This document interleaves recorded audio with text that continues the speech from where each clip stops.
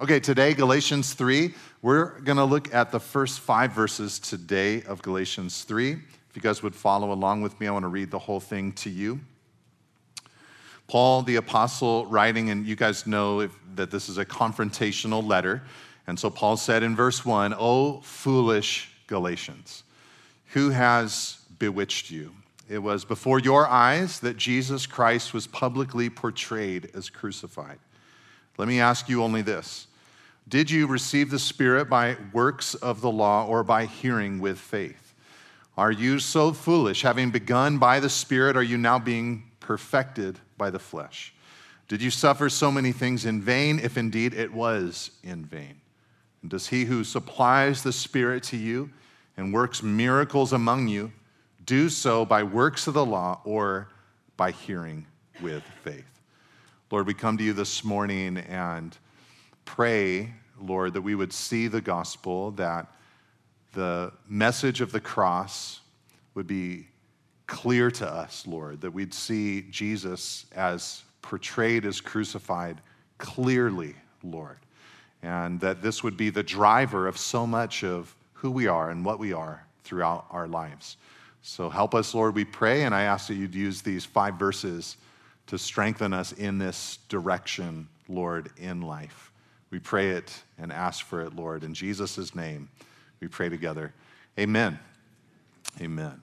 I don't know if you've ever seen a movie that so thoroughly depicts a scene that you feel like you're there. I know for me, one that came to my mind as I was preparing this week is a movie that came out a couple of years ago called 1917. It's a movie about World War I, and it centers around 2 young soldiers who are given the task to take a message across enemy lines to another platoon on the other side of a battlefield. And it follows them on their journey. And for me, it just feels like I'm there when I'm watching that scene, like I've learned something of what it must have been like to be in that battle, in that era, and with that military equipment. Paul the apostle, in writing to the Galatian church, he knew that when he had gone to Galatia, he had so clearly portrayed Jesus to them. In fact, that's what he says in verse 1 of our passage. He says that he had publicly portrayed Jesus Christ as crucified before their eyes. He knew that he had depicted Jesus in such a clear way. Jesus, not just his life, not just his resurrection, but Jesus's death on the cross. The crucifixion itself was something that Paul had held out to these Galatian believers, so much so that it was as if they were there. It's like they'd seen Jesus in his death on the cross, not just with their eyes, but also with their souls. And so Paul is shocked that a people who'd had such a revelation of Jesus, a people for whom Jesus had become famous, so to speak. He is shocked that they are drifting so quickly from the very message that he had publicly pronounced to them. So Paul begins this new section of the letter. Over the last few weeks, we've been looking at chapter 1 and chapter 2 of Galatians, where Paul focuses on defending the gospel by defending himself. They said that his gospel wasn't true because he wasn't qualified to preach it. And so in the first 2 chapters, he defends himself, not just to defend himself, but because he wants to defend the gospel. But now Paul's done defending himself. He's already built that argument, and now he turns to theology. And he begins with a series of rhetorical questions that he asks the Galatian church. But before he does that, he jolts them into attention by calling them a foolish group of people whose behavior could only be explained by the possibility that someone had bewitched them. That's what he actually says there in verse 1. "Oh, foolish Galatians, who has bewitched you?" That word bewitched is actually an interesting word. It's a word that they would use in their era to describe the influencing of someone in an evil way through the power of the glance or the power of the eye. It's not that Paul believed in such superstition, but it's the way that they spoke in that era. I can't read of that definition without thinking of Sauron in The Lord of the Rings and the great eye that influenced so many people for darkness. And Paul, as he looked at the Galatians, it's like he's thinking, the only explanation for you turning from Jesus, who I so clearly portrayed among you as crucified, the only explanation is that you've fallen under some type of spell. And so Paul wants to get them back to seeing the goodness of the cross of Jesus. If you've ever seen an artistic depiction of someone using a crucifix in a superstitious way, I don't think we should ever use a crucifix in a superstitious way, but if you've seen that, someone holding it as a way to ward off evil spirits or something like that in a movie or something, you've seen a good illustration for what Paul is doing in this passage. He sees the error of the Galatian church and he's holding out the cross of Christ, the crucifixion of Jesus, trying to say to them, I clearly portrayed him once before, and I'm clearly portraying him again now. And I want to ask you some questions that relate to that cross that I'm proclaiming. And I want you to notice that. The essence of Paul's message to the Galatians was not a set of values.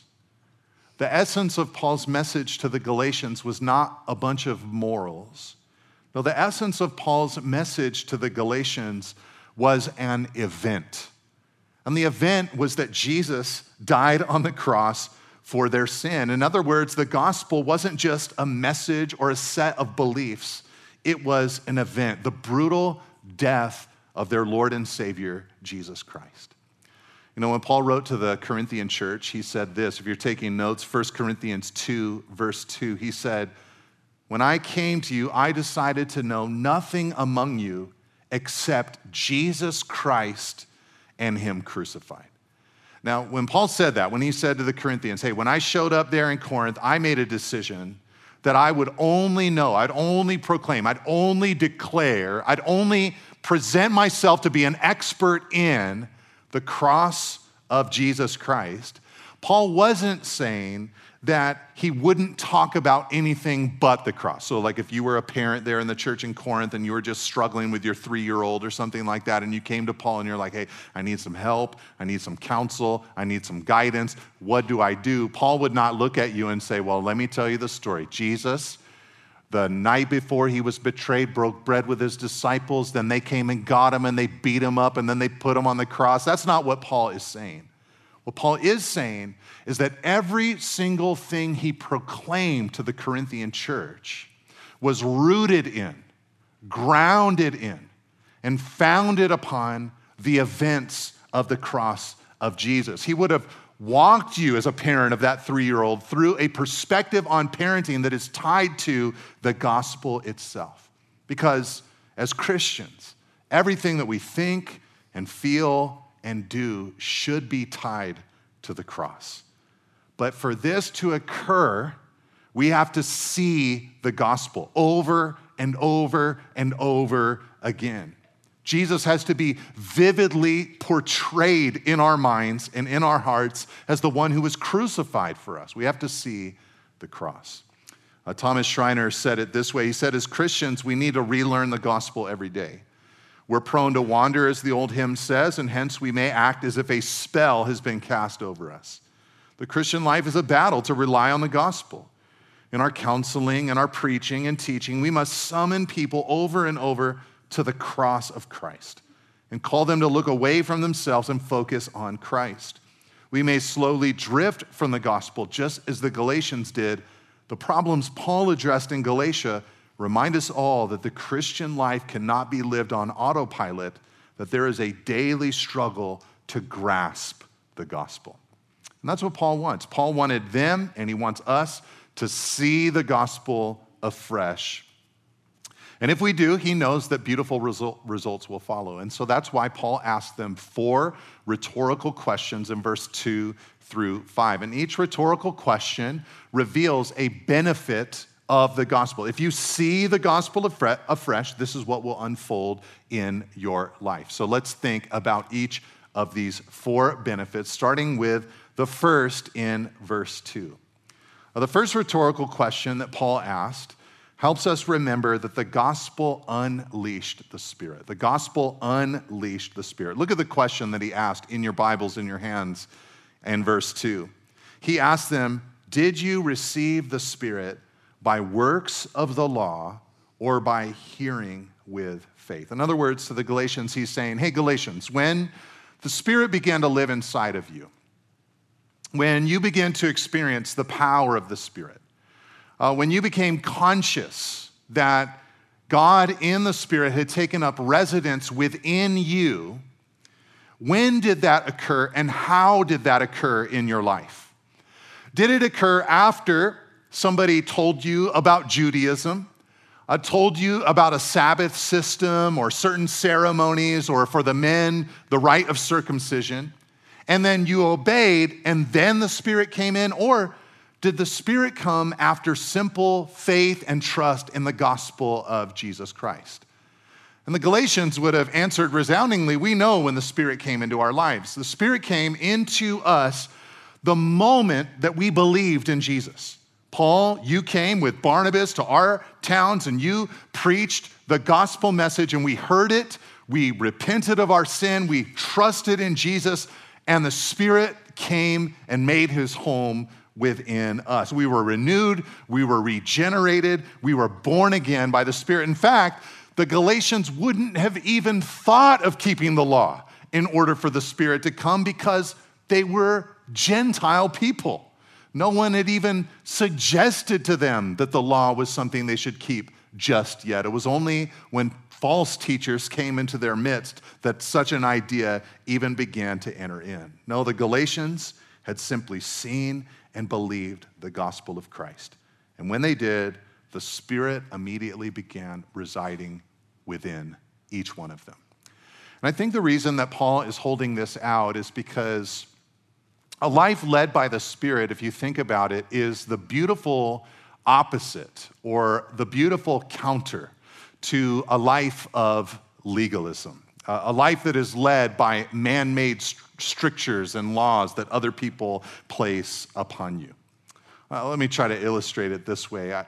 When I get a chance to fly, there's a lot that I hate about flying. I don't like going through security, and I don't like being a large person in a small seat. I don't like those kind of things.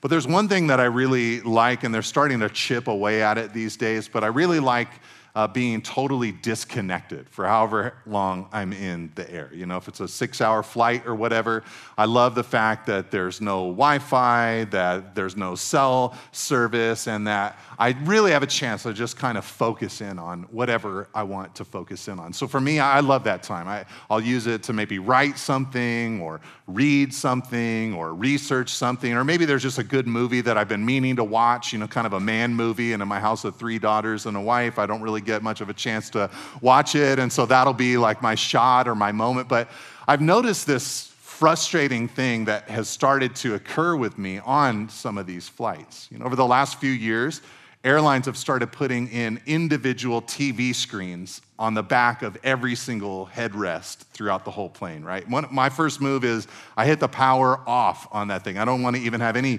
rotating graphics that are in front of me. I just want a nice black screen. But because I'm tall, my head is above the seats, and I can see like 30 other TV screens throughout the plane. And I've discovered that as I'm there, like trying to read or write or think or even watch my own thing, my attention will wander, and I'll start watching some random person's screen like 6 rows in front of me. I can't hear what's going on. I don't know the story, but I'm captivated. I mean, it's pretty creepy. Like if you turned around, like, hey, look at your own screen, you know, what are you doing? To me, that's what legalism is like. It's life that is focused on someone else's screen.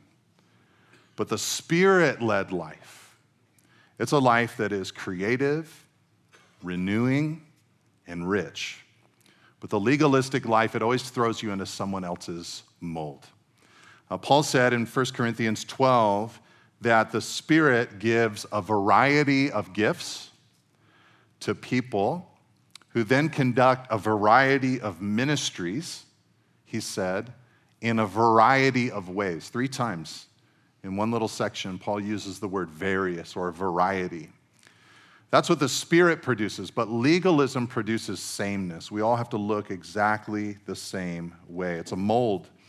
And really what it does is it destroys the need for God's personal work in our lives.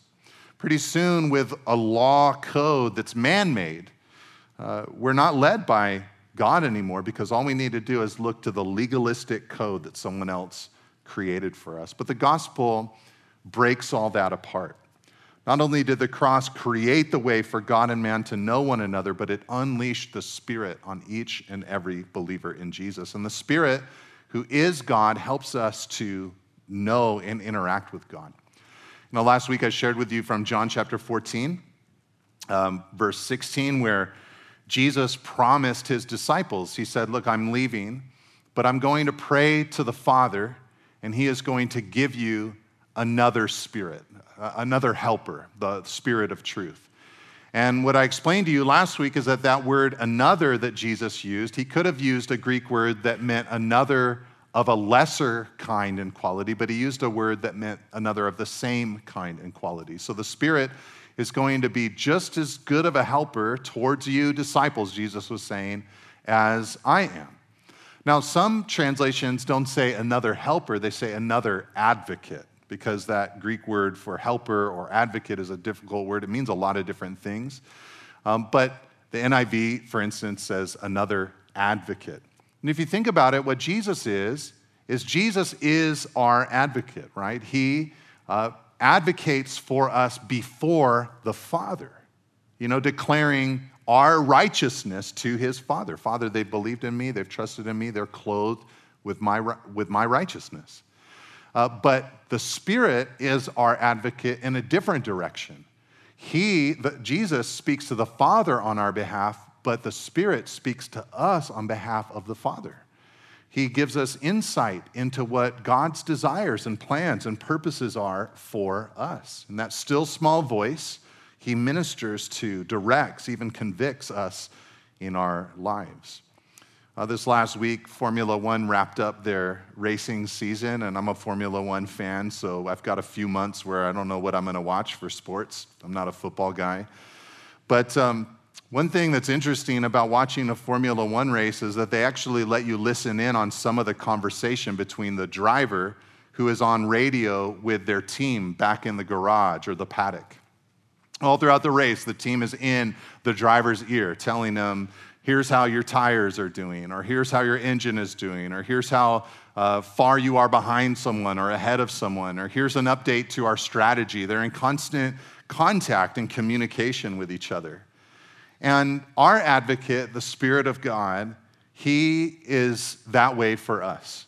He uses the Bible or sermons or other believers or prayer and our own devotional life to give us the updates that we need as we're passing through life. He's wanting to be in constant contact with us, not because of our works, but because of the cross of Christ, available to lead and guide our lives. So that's the first thing that Paul said, is that the Spirit is unleashed because of the gospel. When you see the cross afresh, you remember that. Oh yeah, I have the Spirit of God because of what Jesus did, not because of what I've done. But the second rhetorical question Paul asks helps us remember this, number 2, that the gospel supplies the resources we need to become complete. The gospel supplies the resources we need to become complete. Look at the question Paul asked in verse 3. This is his second big rhetorical question. He said, having begun in the Spirit, are you now being perfected by the flesh? Having begun by the Spirit, are you now being perfected by the flesh? Now, Paul's first question that he asked them about how did you receive the Spirit would have made the Galatians say, oh yeah, we received the Spirit by faith. So they're admitting we began by the Spirit. So Paul is asking, well, are you going to be made perfect? Are you going to be made complete? Are you going to become mature by human effort? You weren't saved by human effort. You weren't saved by your own works. You were saved by the work of Jesus. So are you going to be made perfect now? Are you going to be matured? Are you going to be sanctified through your own effort? And these are important questions. How do we, as Christians, make progress? Now, Paul's thought is that we make progress as Christians the same way as we became Christians in the first place. Listen to what I mean by this. When you become a Christian, you might break it into lots of different categories of how it occurred or many different steps, but let's break it up for simplicity's sake into 4 steps.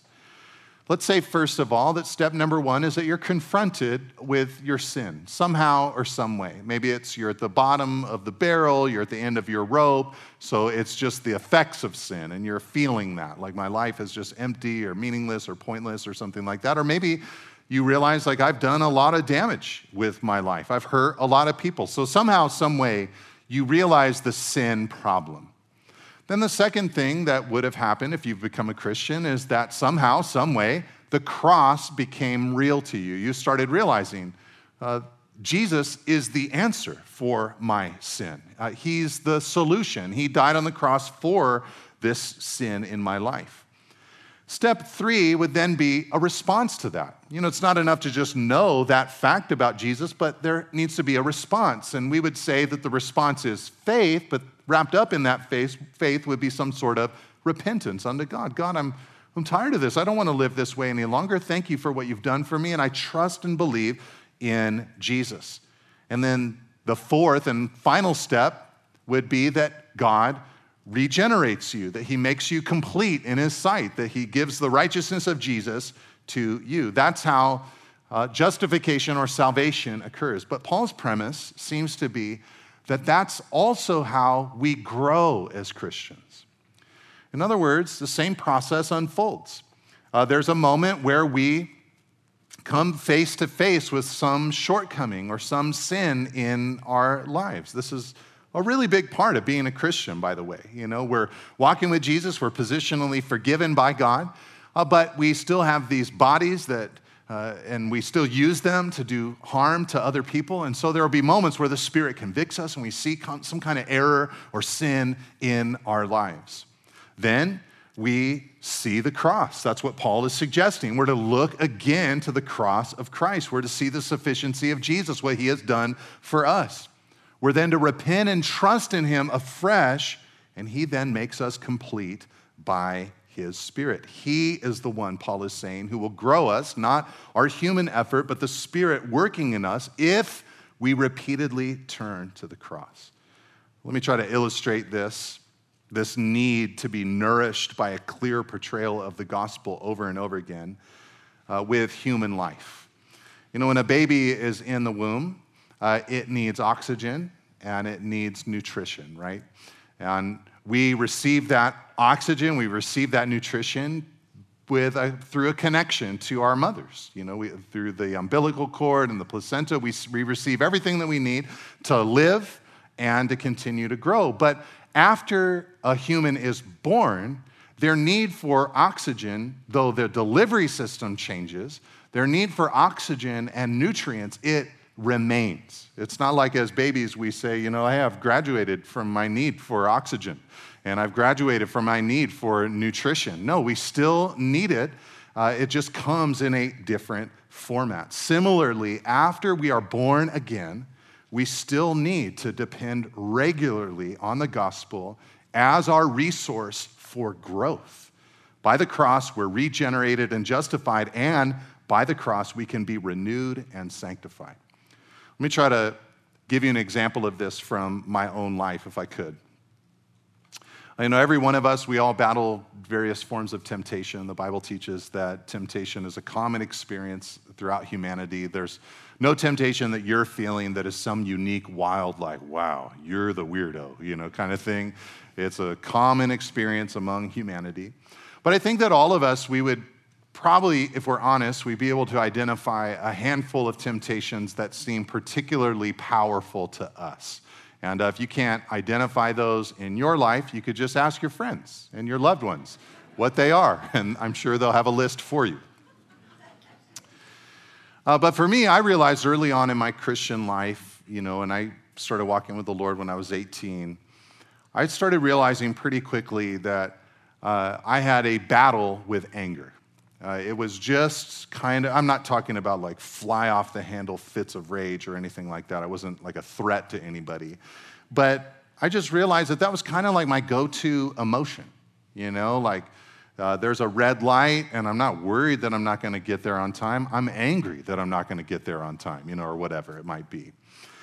And so I began immediately praying and asking the Lord, would you work this out in my life? I want victory. We'd sing songs about victory. That would be one of the things that I would be thinking of. I want victory in this area of my life. And God has been faithful. He has given me a lot of victory in this area of my life. I've not fully arrived, but the Lord has helped me. Gradually and steadily, He has helped me. I am scared to think of what I would be without the Lord and His help. But I've found over the years that there was more to it than just praying that God would deliver me from this anger. I also found that it was really important for me in the moments I was tempted to be angry. It was really important for me to go back and have a clear portrayal of the cross to consider what happened there. In Jesus' death, I died, and my life was wrapped up completely in Him, and I'm made now new in Him. And the more that I understand that, the more I understand that I'm made complete in Him. So what that means is that there is nothing circumstantial in my life that will complete me. And that is often the root of where anger comes from. I need things to be this way. I need them to happen like this, because if they do, I know, I believe, I'm confident I will then be completed. I will then be satisfied. But the more I go back to the gospel and realize, no, none of those circumstantial things could ever hope to complete me. It helps me to become less rattled in those moments where I'm tempted to become angry. When I feel that I'm made complete by something other than the gospel, I become, I realize and become angry that the thing isn't as I hoped for. So it's only when I realize I'm made complete by the gospel that I'm able to settle. Only Jesus, in other words, can do this completing work. And He's done this on the cross. So the second thing that Paul points out is that the gospel supplies resources to become complete. All right, the third of 4 questions that Paul asked is found in verse 4, if you look again in your Bibles. The third rhetorical question helps us remember that the gospel is worth every sacrifice that we might make for it or because of it. Look at what he asked in verse 4. He said, did you, Galatians, did you suffer so many things in vain, if indeed it was in vain? Now, when Paul asks this question, he knows their backstory, and they, of course, know that he knows their backstory. And they were a group of people who, when they became Christians, they did suffer a little bit for it. In fact, it's in Acts chapter 14, in the middle of ministering in the Galatian region, that Paul and Barnabas had to exhort all the Christians and had to tell them, hey, through many tribulations, we must enter the kingdom of God. So they had to be encouraged in Galatia, in other words, that, hey, suffering is going to happen as a result of being a Christian. Well, what Paul is wondering now is, did you go through all that suffering in vain? Was it pointless? Because you suffered for the belief in the gospel, but now you've added to the gospel, so you've destroyed it. So now is all the suffering you've gone through in the past, is it really in vain? Now, I don't think that Paul really thought it was in vain for the Galatians. That's why he said, if indeed it was in vain. I think he still held out hope for them. But what Paul seems to be saying is, look, all that suffering that you endured, it's not worth it if you're not standing for the true gospel. But by suggesting it that way, Paul seems to be saying that the gospel is the one thing that's worth any sacrifice that we might make for it. And I think I would say it like this.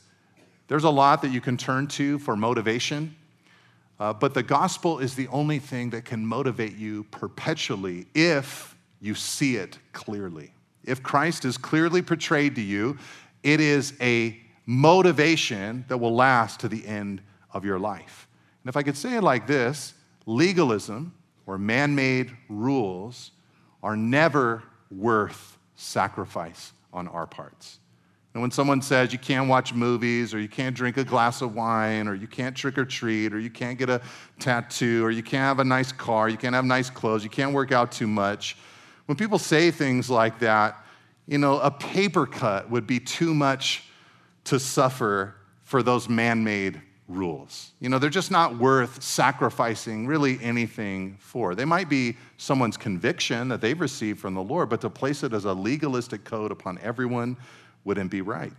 But the gospel of Christ is worth every drop of blood, every ounce of sweat, every tear that falls for it. And throughout the centuries, billions of Christians have done that. They've made sacrifices because of and for the gospel, and every sacrifice has been worth it. And when I was growing up in the 80s and 90s, there was this interesting movement that developed among a lot of young people, usually young men. It was called I don't know if you remember this, if you were around at that time, it was called the straight edge movement. And usually comprised of young men. And it was really interesting what they were like. I wasn't into it, but I knew some people who were. They were into really hard music, and they were into violence, but they were also not into drugs and alcohol. And a lot of times they were abstinent sexually. Sometimes they even add on something like vegetarianism or something like that. It was like this real legalistic code of conduct. This is how we're going to live and be. It was kind of like a response to the punk rock culture of that time. They had their own punk rock version, but it was like we're strict with ourselves rather than we're just chaotic people like the punk kind of life was proposing. And it attracted a lot of young people, like movements like these always do, but it really didn't last. I don't know many guys my age that are like straight edge for life, kind of thing. It began to fade because it could only attract somebody for so long. It could only capture their attention for so long.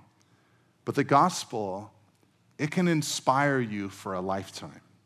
And for billions of lifetimes after that. And every sacrifice that you make for the gospel, financially or emotionally or physically, it is a sacrifice, I'm telling you, that is well worth it. And some of you are very conscious of this. You have yourself sacrificed things for the sake of the gospel. I've talked to people in this church that have sacrificed romantic relationships for the sake of the gospel. Somebody came into your life and they were pressuring you to behave in ways that were contrary to Scripture and to do things that Jesus died for on the cross. And so you decided for Jesus instead of that relationship. Some of you have sacrificed social status for the sake of the gospel. The things that you had to say or the things you had to do or the things you had to believe in order to become socially accepted were things that Jesus died for on the cross in some situation. And so you decided for Jesus instead of social status. Some of you have sacrificed financial gains for the sake of the gospel. The sins you had to commit or the lines you had to cross or the corners you had to cut to gain more wealth were things that Jesus died for on the cross. So you decided for Jesus instead of those financial gains. And some of you have sacrificed your emotional safety for the sake of the gospel. To love and serve the people that Jesus died for on the cross, you have to risk emotionally. And you made that decision. You decided for Jesus and his work instead of your own personal safety and self-protectionism. And all these sacrifices and many more, they're worth it. They're worth it. The gospel is that good. The gospel is that valuable. Okay, but the last thing that Paul talked about, the fourth and final rhetorical question that Paul asked, it helps us remember, number 4, that the gospel asks us to trust God on an ongoing basis. The gospel asks us to trust God on an ongoing basis. Look at what he asked in verse 5. He said, "Does he who supplies the Spirit to you and works miracles among you, did he do so by the works of the law or by hearing with faith. Okay, this last question was meant to draw the Galatians back to the supernatural working of God's Spirit in their midst. And there were supernatural things, the book of Acts tells us, that occurred when Paul came to the Galatian region. And Paul wanted to know, how did those miraculous things happen? How did the work of the Spirit occur among you?